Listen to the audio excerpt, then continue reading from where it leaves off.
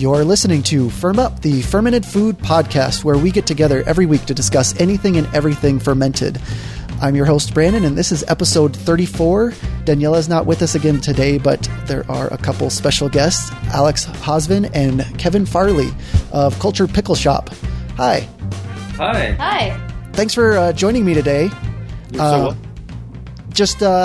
I'm going to let you kind of do more of the description of kind of what you do, but you have a shop out in Berkeley, California, and it's called the Cultured Pickle Shop. What exactly do you do in this shop? We do so many things in this shop, always evolving, always expanding. We initially started out our sort of cultured vegetable business concentrating on sauerkraut, and that still is the bulk of our shop's production. We do 9 different types of sauerkraut, and we distribute those throughout Northern California, mostly focused in the Bay Area. But ever since we were fortunate enough to come across a really great space that's all our space and that we don't share with anybody else, and that's been about 7 years now, we've vastly expanded the line of products that we do. So we culture a really wide range of vegetables, depending seasonally, all sorts of roots and fruits and seeds and flowers, mostly lactic acid fermentation. But then we also do a line of traditional Japanese pickles, and we do a line of kombucha as well. And so do you get, with the name Cultured Pickle, how responsive are people locally to that? Are they thinking cucumber pickles, or are most people out in the Northern California region pretty familiar with fermentation?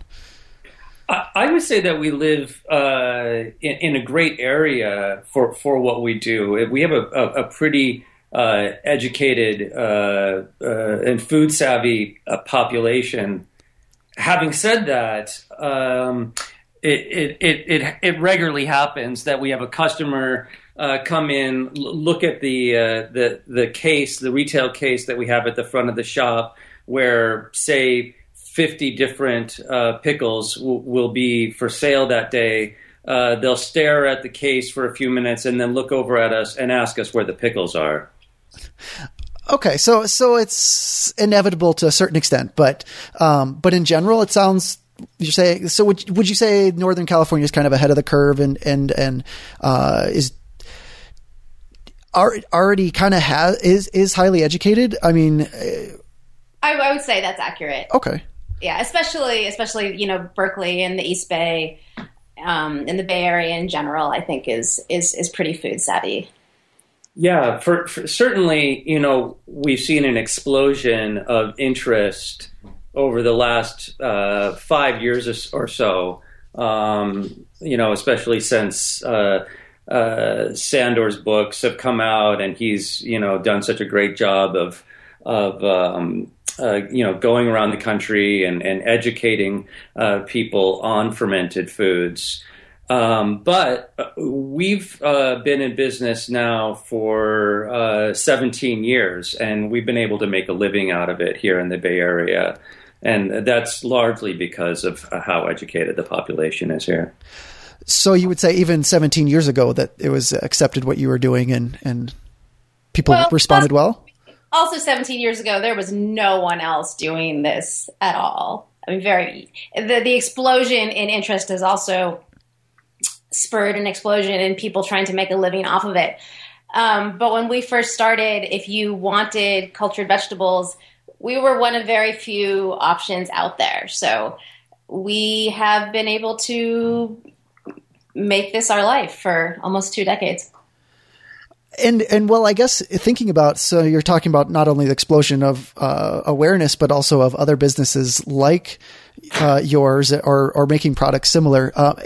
Do you find that there is a lot of competition, or since you have been around for so long, is it really not any different for you? I try not to think of it in terms of competition.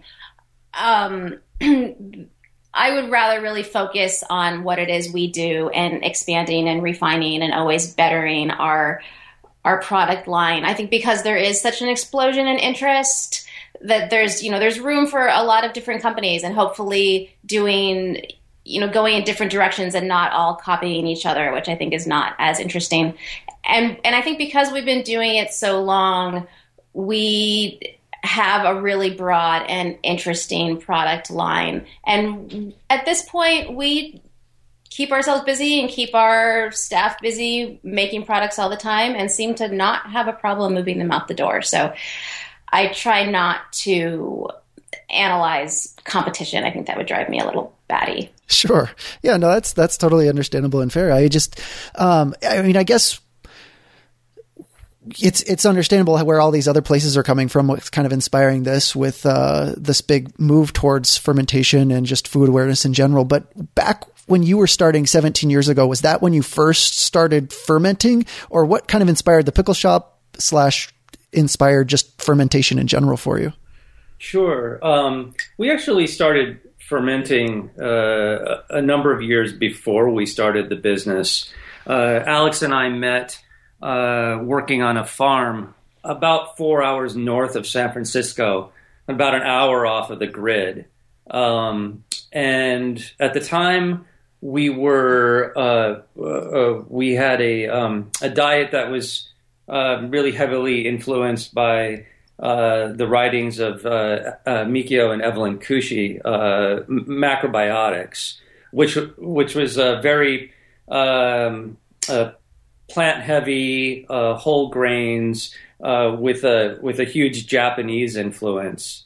And miso was a staple in our diet at the time, and partly because we lived so far away from the nearest store, partly because just a curiosity and a desire to sort of make everything from scratch.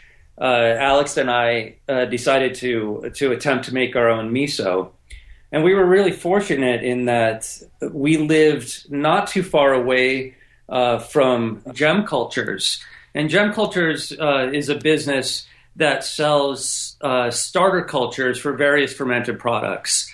And at the time, and I believe they still are, the only distributors of Aspergillus spores for making koji. Koji is the fermenting agent used to make miso, soy sauce, and sake. It's essentially rice that's been inoculated with this certain mold, Aspergillus. So we got our hands on some Aspergillus spores, and we started making our own koji, and started making our own misos, and various other products that you can make with koji. And that was really the beginning of our experiments in our life with fermentation. In fact, initially when we started the business, we started it as a miso company. Okay. And are you still doing miso now? No. Okay. We stopped doing miso, I'm going to say about 8 years ago. More than maybe 10 years ago. What we found was that because miso is typically such a long fermented product, that you have to have a fair amount of space to do the kind of volume to carry you from one batch to the next, and that people were purchasing a tub of miso, say every 4 to 6 months, whereas they were buying 2 jars of sauerkraut a week. So really, it just was at the end sort of an economic decision. It was a great product that we really loved making, and I really miss making it. Do you make it? I guess that's something else. I mean, do you make any products that you don't sell in your business that you ferment outside of work, or are you pretty much full, no time left to ferment anything else? Yeah, no, we still have, both at work we'll have, really sort of small micro projects that we'll do just for for fun. I mean, possibly for sort of R&D, but at home, we'll do some things here and there. But not so much. Not as much as we used to. I think the home projects were R&D for a while, and as we started incorporating more and more of those projects into products that we started doing at the shop, we had less and less time really to do projects at home. Yeah, doing home fermentation projects at this point, it's not like the most, it's not what I jump out of bed wanting to do on a Sunday. Sure, understandable. Alex and I typically spend about 16 hours at the shop every day, and we have 2 teenage boys and a home. So when we come home, we're pretty well fermented out. That is completely understandable. And I guess as a little bit of a tangent too, since you mentioned your 2 teenage boys, do they enjoy ferments, having grown up in this? Oh, that's a complicated question. Do they enjoy, maybe is the operative word. They will tolerate often. Okay. One of them actually thinks what we do is really, really cool, even though it's not sort of what he reaches for in the fridge and it's not where his, taste buds tend to go. I think he thinks what we do is pretty fascinating and has a lot of pride over what we do. And our younger son at this moment, who's going through some adolescent rebellion, just thinks that we're weird and gross. And that what we do is really smelly. Okay. Well, our older one, he's really proud, and he tells everybody at school, this is what my parents do, and he brings products to class to share.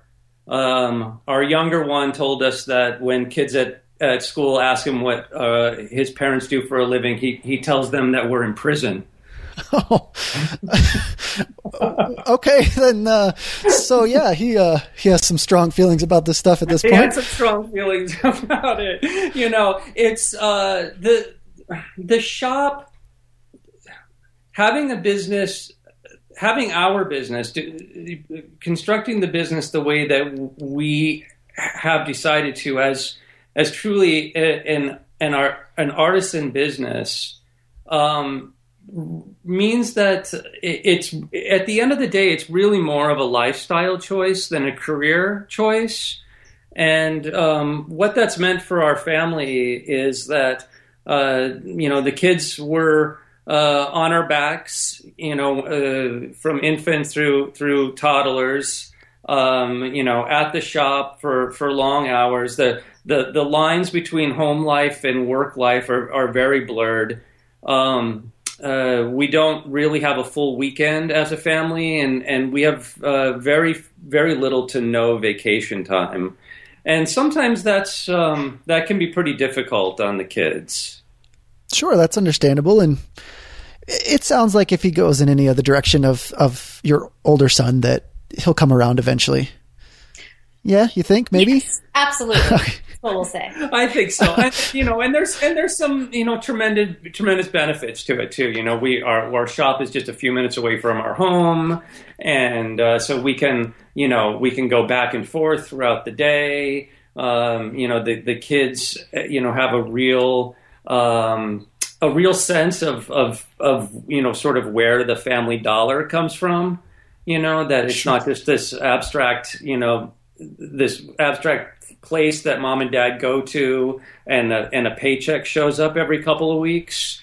They're very tied into sort of how our family economy works, and I think in the end that can only be a benefit to them.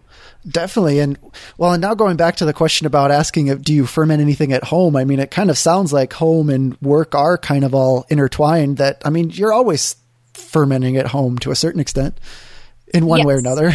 Yes, I would say that's true. So then how do you, with 16 hours on most days, that answers a bit of it, I can kind of imagine, but how do you manage all of these ferments on the artisanal level with the many different kinds that you do sell? Um, let's see. I have a lot of logs, a lot of notebooks, a lot of logs. But really a lot of that's in my own head as well. I tend to manage more of the production end of the business. We've been doing it so long that a lot of it is pretty routinized as far as management. Some things are a little easier to schedule. In general, the krauts are on a pretty consistent rotation as far as when they're made and when they're packaged and when they're sold. Those are a little easier to sort of manage. Some of the other vegetable ferments we do, and really I like to think that everything we do to some extent, that they sort of make the schedule, that you are sort of a careful observer of the process. And when they're ready to, say, be slowed down by either, being bottled or refrigerated, that's what you do. That really, instead of sort of making a schedule that fits your needs, you make the products that you do. And when they're at a certain stage, then you say slow them down when they're sort of at their optimal level. I like to say that what we do is less product and more process, so that it's not a stagnant product, that you are capturing it hopefully at the most delightful and vibrant stage in order to eat it at that point. And then you're trying to bring it to the consumer as fast as possible. That, sometimes works better than others. Sometimes things just aren't quite right and they go down the drain, or sometimes, there's all sorts of intricacies and difficulties with it. But I think part of managing the range of what we do is paying close attention to what you're doing. And I just know from my own personal experience of doing a lot of different kinds of ferments, it's sometimes, I'll lose track. I'm not doing it on a business side of things. So I guess logging and different things do make a difference. And you also have your, I saw in a video that was linked from your website. Are you referring to it as your fermentation cave, that altered walk-in? Uh-huh. How much can you fit in there, or how many things do you have fermenting in your cave at the same time? Usually, as far as what ferments in the cave, there's probably about 75 to 100 different ecosystems going on in the cave at any one time. So in general, the cave gets a very thorough walkthrough once a day. And some things, but not everything gets a deep look at every day. Things are generally on a schedule as far as it was made on this date, and in a week it should get pushed down, and in 2 weeks it should get tried, and in 3 weeks it should be looked at again, and on this. So everything's on a pretty consistent rotation. And what Alex means by push down is, and I think it's sort of good to sort of look at it just in terms of the sauerkraut, since sauerkraut is really the bulk of what it's fermenting in the cave. And we ferment in 100 liter, for the most part, 100 liter stainless steel variable capacity wine fermenting tanks. And what the variable capacity part of that means is that essentially they have a floating lid that fits within the tank and can move up and down, allowing you to fill it to different levels. And what we do when we'll make the sauerkraut is we'll shred and salt the cabbage in the morning, and we will allow the salted cabbage to sweat all day, and the salt will draw the moisture out of the cabbage and creating a brine of the cabbage own juice. And then the salted, sweated cabbage will go into one of these tanks, and the lid will go on. It will get pressed down until the brine covers the top, and it will be weighted, or in our case, these lids have an inflatable bladder that goes around the outside of the lid that you inflate that holds the lid in place. During the first week, especially of fermentation, there's a lot of carbon dioxide that's produced. And so after the first 5 days or so of fermentation, we'll dismantle that lid system, and we'll actually get our hands into the ferment and physically press down the fermenting cabbage to try to force as much CO2 out of there as possible, and then reassemble the lid. And then let it go on from there. And we'll do that again, usually in like the 3rd or 4th week. Now this pushing down, it's, I'm trying to think of it too. So when you're dealing with that large of a batch, is the importance of pushing down and getting all the CO2 out of there so that you don't have any, pockets of, I guess, microclimates of sorts, or are there other aspects to the pushing down?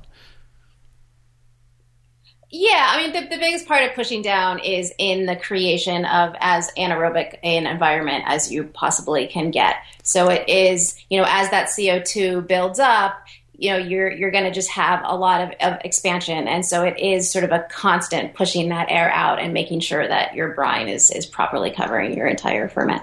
Okay. And these stainless steel wine tanks that you're talking about, is that something that you just had to come up with?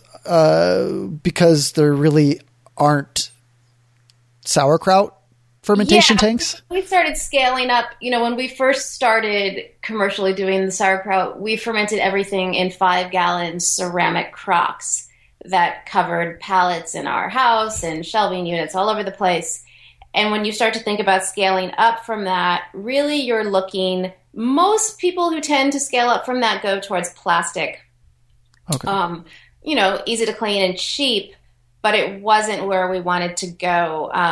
There's not a lot of options. Wood's not so good of an option, and ceramic is just far too heavy. So we started looking at stainless steel and actually are super happy with that.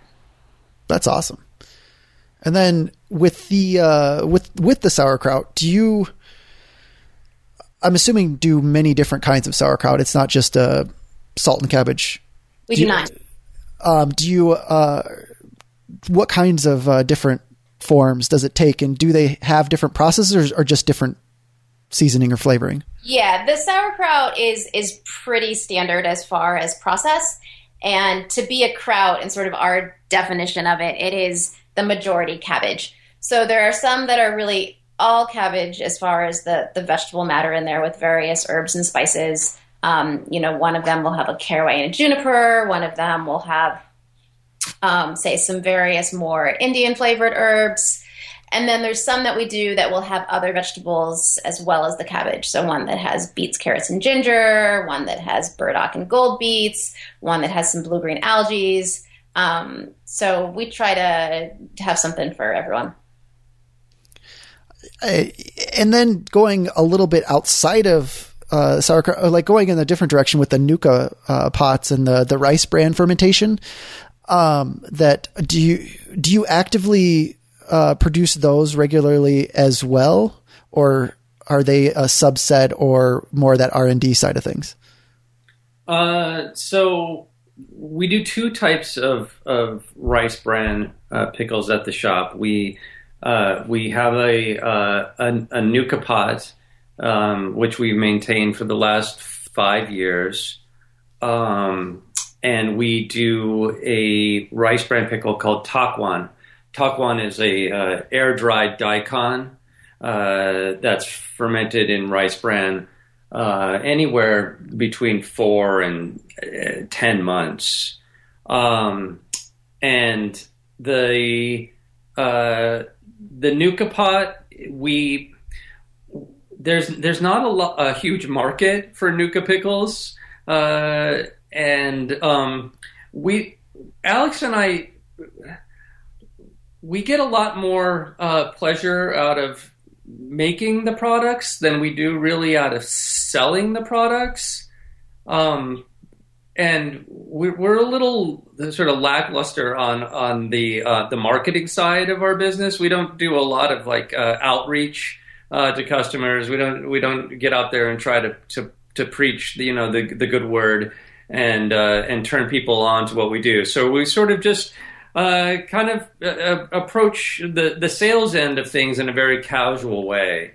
The Nuka pickles that we do make are available at the shop or at the farmers markets. And because there's just not a huge demand for them, we tend to do them about once a week. A Nuka pickle typically takes about 2 days to ferment in a Nuka pot.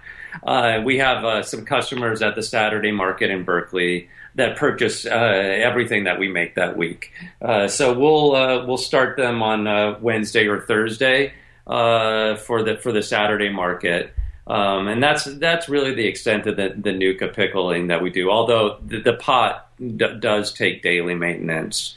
And then the Taquan, we used to do the Taquan just really for the love of doing it. We'd make a 5-gallon batch. It would again take 4 to 10 months to ferment. We'd jar it up in 12-ounce jars. We'd maybe get 12 to 15 jars. We'd sell maybe one a month, and we'd have a 5-gallon batch would last us about a year. I think the last batch of Taquan that we did, we sold out in about 2 weeks. So it's definitely a lot more popular now, would you say? Yeah, this goes back to the the sort of enormous rise in popularity and in knowledge that people have about fermented products and the interest that people have on fermented products. We see a lot more people coming into the shop to buy things. We didn't really initially set up the shop as a retail shop. We called it the Cultured Pickle Shop, and we meant it as our workshop, like our atelier. And we realized after being in there for a few months that we had street a door to the street, and we could put in a little retail refrigerator case, and we could sell things out of there incidentally. And so, we'd have a few people maybe stop in. We'd let people at the farmers market know they could come in and buy things at the shop and see where the things were made. And that was really it. And, more and more and more, especially again over the last 3 or so years, we're seeing a huge rise in customers walking into the shop to purchase things. So when someone does walk into the shop, are they? So it I'm trying to imagine it. It is more production. Are you so busy that you have a staffed person to just help the customers, or are they coming in and seeing you with your production, and then you're helping them when they do come in, or I guess what's the flow for a customer coming in? Yeah, we don't have a full-time, front of shop staffer, but on any given day, there's usually 3 or 4 of us there. And, they can someone can drop what they're doing and help someone. I think it's a really invaluable, fabulous thing that people can come to a place where their food is made and watch it being made and feel comfortable there and know that they're welcome there. I think that's super important. I wouldn't want that any other way. Definitely. In regard to, all of this awareness of people, do you find that most people are just interested in the fermentation side of things for the food aspect of it, or for health reasons, or are people kind of coming in for different reasons? Because I saw on your website that you in your frequently asked question section that you emphasize that what you make is food. Right. We do. Yeah. We people come in for a really wide variety of reasons. And I always welcome that they're there. They might come there for different reasons. They might come there because they're acupuncturist sent them there, and they might look at the case and be totally confused and really only be interested in, how many thousands of this per teaspoon are there. But I do think that once you start to bring fermented foods into your diet and once they start to become a regular part of your life, that you do begin to crave and appreciate and take delight in them, or so I hope. So, people come in for a variety of reasons, and most people tend to keep coming back over and over again. That's awesome. So, so people are acknowledging that the food aspect of it and that craving, as you're calling it, because that's definitely what it is for me. Yeah. And we're definitely that's changing quite a bit too. And in the beginning, I think it was primarily considered a health food. The stores that we sell to are primarily health food stores, natural food stores in the Bay Area. Whole Foods for sure, but then independent sort of mom and pop natural food stores. We're in a few gourmet shops, but it's a refrigerated and unpasteurized and refrigerated product, and a lot of the sort of more gourmet kind of shops, they dedicate their cold case space to prepared foods and meats and cheeses, and they tend to stock more canned pasteurized pickles, shelf stable on their shelves in the store. So we still find that natural food stores tend to be more receptive to the products and more receptive to dedicating cooler space to the products. Okay, so it sounds like health and fermentation really just do go hand in hand, and so wherever a person starts, they find you at some point and then they start experimenting. Do you find that a lot of people experiment with the different things you have, or do they come in for one kind of thing and stick with that, or is that an oversimplification of your customer base? I mean, it's because I think our retail fridge is so diverse and colorful and interesting and always changing. Even though some people might come in and only go for one thing the first time, eventually people, I think, start to branch out because, I feel like my job as sort of the production manager of our shop is keeping that front retail fridge as vibrant and interesting and diverse and inviting and exciting as possible. And with making it as vibrant and as exciting, I mean, how do you like looking at your wonderful blog that you started up relatively recently? It's been a great thing to kind of follow along on and say some of the examples of some of the things you experiment with, say the pumpkin and winter squash experimentation. Could you elaborate on that, or a different kind of experiment, and like where those kind of things, is that more research and development at that stage? Or are those things also turning into the products that you're putting in the shop? As far as the winter squash things, I would say those things by now, several years into doing them, are pretty stable products that we have. And some things are staple shop products that we will pretty much always stock. And some things, and I guess the winter squash products being a good example of this, are always still going to be maybe sort of tweaked a little bit every year, and sort of trying to maybe find, exactly the combination and the type of winter squash and of what we want to be doing with it.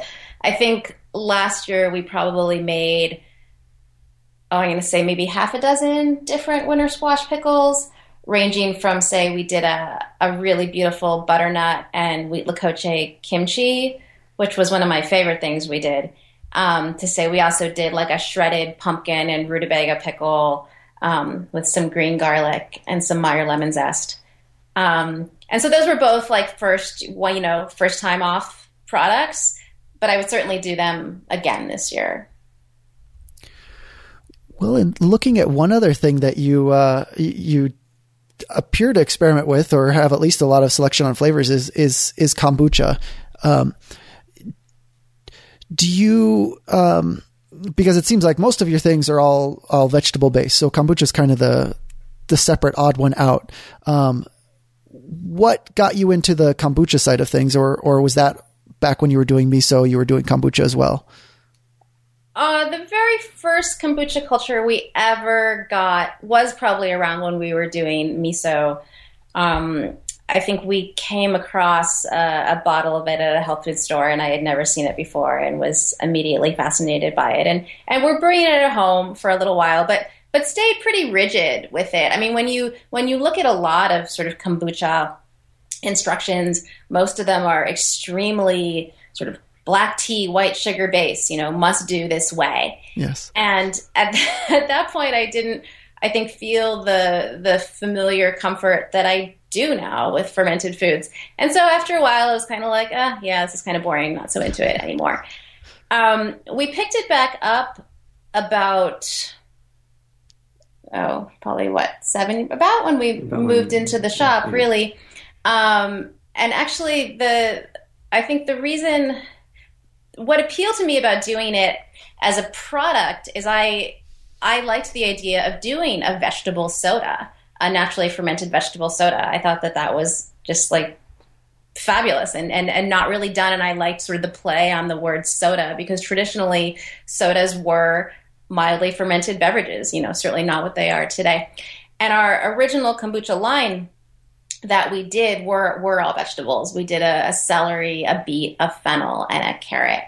And it has, I think, in the time of playing with the culture and just becoming so enamored with its possibilities, evolved into much more than that. Would you say your favorite kombucha blend, or however recipe right now, or customer's most popular? Right now, what we have right now. What is it? Oh goodness. It's such a hard question for me, because at any given moment I would want to have at least 10 different options. Okay. Let's see. Yesterday, my favorite kombucha that I drank was a honeydew basil, which was a kombucha that was brewed on a fresh basil tea. And at the bottling, we added the juice of honeydew melon and let the sugars from that melon create the carbonation in the secondary fermentation. And it's pale green and well-rounded and has beautiful body, and it's just a delightful beverage. Right now, we the melon season is really great for the kombucha flavor possibilities. We do besides the honeydew basil, we do a watermelon jalapeno, which people just love. We do a watermelon mint, which customers love. Of course, with in the late spring through the summer, we have strawberries. We do a strawberry oregano kombucha brewed on a oregano tea that we add strawberry juice to. We do a strawberry basil that customers really respond to. Wow, you're inspiring me to try all kinds of different kombuchas now. Then that's great. It's all about inspiration. And and I mean, because I would say that I would just drink your kombucha, but as far as I understand, you don't do any kind of shipping of products. It's all local. Is there any kind of moral, philosophical, or just logistical kind of reasons as to why you've chosen to keep your business that way? All of the above. Okay. Fortunately, they coalesce in a good way in this one. We did try our hands at shipping product for a while. We thought that we wanted to have a little bit more of a national presence.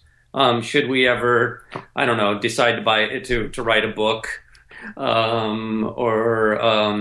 so that we could sort of enter more fully into this national conversation, this really global conversation that's going on right now about fermentation as it's sort of seeing a renaissance. And so we did ship for a while. It began to feel ridiculous, not only because of the ridiculous carbon footprint of taking this 1 16-ounce jar of kimchi and having a truck driver pick it up at our front door and drive it to a facility and then air freight it second day air to some hub in Tennessee and then having it driven hours away from there. That it felt that started to feel really creepy. But also we really don't have a problem selling our products. We're I guess in a very sort of fortunate predicament of having demand for our products really sort of outstrip our ability to supply it. So it was really, when we looked at it, silly and unnecessary to package up the products and ship them across the country. And on top of that, some of the products don't ship so well, and kombucha is definitely a product that does not ship so well. Sure, that one makes sense a lot.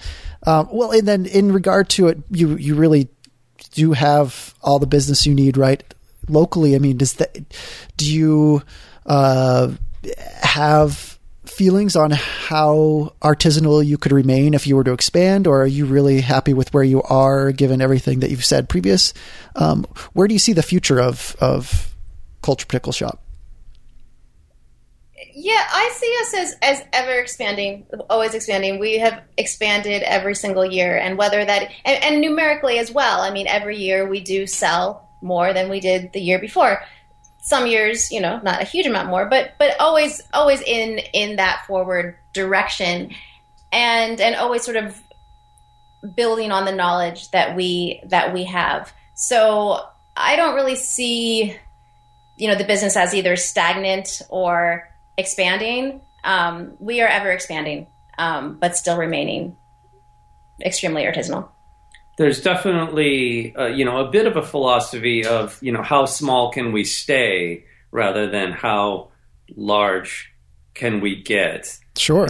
And by that, I don't mean, that that we're going to hit some sort of a plateau sales wise and say that's enough. There's, right now we distribute about in about a 2-hour radius of the shop, and there's just such an enormous a number of outlets for products in the Bay Area.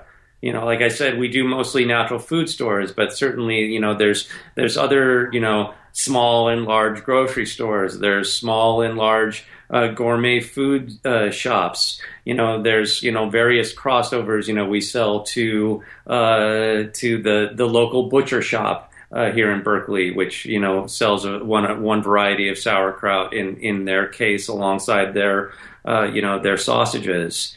There's endless sort of outlets like that. There's endless farmers markets. There's numerous farmers markets every single day of the week somewhere, within an hour's drive of the shop. And there's, the people coming into the shop to buy products. And so, I think that, we don't have to look outside of Northern California to see sort of an endless horizon of expansion available to us. That's awesome. And for people that, want to learn more and, experience some of what you've experienced, I also saw on your website that you don't teach classes, but for any chefs that are interested, that you do offer staging opportunities. And if you could just first elaborate on what a stage is and then how it works in your shop. Yeah, I try to remain super flexible with people who have an interest in doing that. So, we'll have people come, more local people, and who usually come for like a day and work with us at the shop. But when people come from out of town, which is happening actually more and more, people will often stay for, say, a week or 2 weeks, or in some cases, a whole summer. And, definitely a better learning opportunity. And I think we've had some people who've walked away with a lot of knowledge. I think the most successful sort of internships we've had are when the expectations aren't too high, when people sort of want to come and just observe and get a sense of what we do. We get a fair amount of people who, I want to start a business and I'm going to come work with you for a couple days and learn how to do this. And that doesn't really work so well. But if you come with just a wide open eyes and, a desire to work, you will see some things through. It's nice, I think, to stay the 1 day work. I don't know how much you really get out of it. I mean, you can watch someone like mix salt into cabbage, on various YouTube videos, I'm sure. So I'm not sure what you get out of that. I think when you stay long enough to see a project through that you worked on, however many weeks ago that was, you start to get maybe a little bit of a better sense. Well, in regard to YouTube videos of salting sauerkraut or otherwise, do you have any place that you would recommend people that do have something more to learn? Maybe they're not in your area or they're not available to travel anytime soon. Any places that you go for added knowledge, information on fermentation? We always point people towards Sandor Katz's books, Wild Fermentation and The Art of Fermentation, in terms of sort of demystifying the process and encouraging people to just set up on their countertops and go for it. You really can't find a better primer than Sandor's books. And from there, it's just about developing intuition. Just about. It's not just about. It's a lifelong pursuit of developing intuition. Yeah, I think the reason Sandor's books are so great is because he's so not rigid. It's not a book of recipes, really. It's much more conversational, and it's much more, I think, sort of getting people over that hump of some initial fear that they might have. And giving people some guidelines for sure, but then really encouraging them to just make it a part of their lifestyle. It is just another form of, say, cooking to preserve one's food.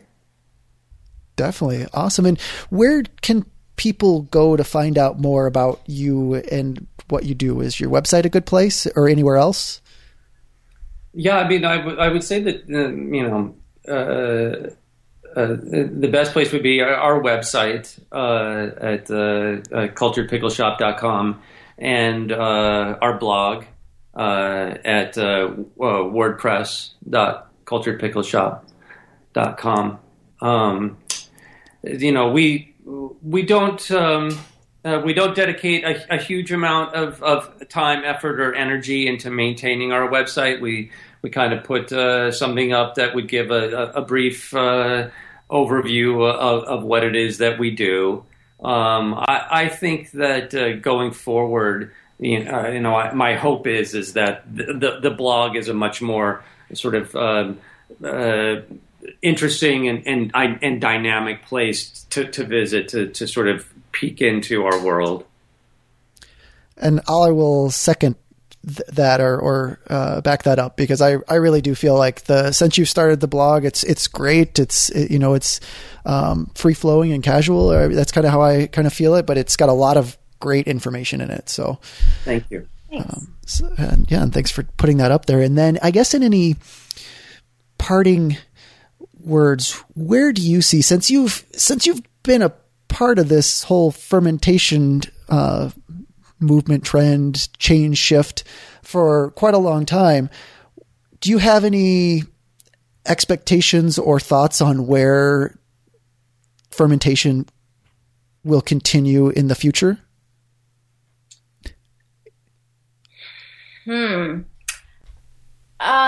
Hopefully in a very sort of decentralized manner. I mean, I think the sort of danger when something becomes really popular, and you're starting to see it more, but it's all about like Dannon putting out their like probiotic infused yogurt, and then I'm sure there's probably all sorts of like probiotic cereal bars, and things tend to get dumbed down a lot. I'm sure that you'll be able to buy, kombucha concentrated energy drinks in your local gas station. It will go in that direction somewhat, but I hope that it also really takes roots in the more local sustainable food movement as well. I think that, I think my hope is that it really settles in to just being sort of part and parcel to our diets, our food sheds. If you go around the world, you see, that nobody really makes a huge, to do about fermented foods, but fermented foods are everywhere. They are part of so many people's diets and cultures all over the world, and they're just a part of the diet. Like we think of, the vegetable serving and the protein serving and the grain serving. There's the pickles, and there's not a big hullabaloo around it. It's just what people do, and I think that as sort of the glow kind of wears off, and and people just start incorporating these things into their daily lives, that is really what the best that we can hope for. Awesome. And on that note, thanks for being on the show. And well, thank you for having us. Thanks so much. So, and anything, any of the links to your to the Culture Pickle Shop website and everything else will be in the show notes that can be found at firmup.com/podcast/34. And then for anything FirmUp related, you can find on Twitter at FirmUp or Facebook at FirmUp. And until next time, Firm Up.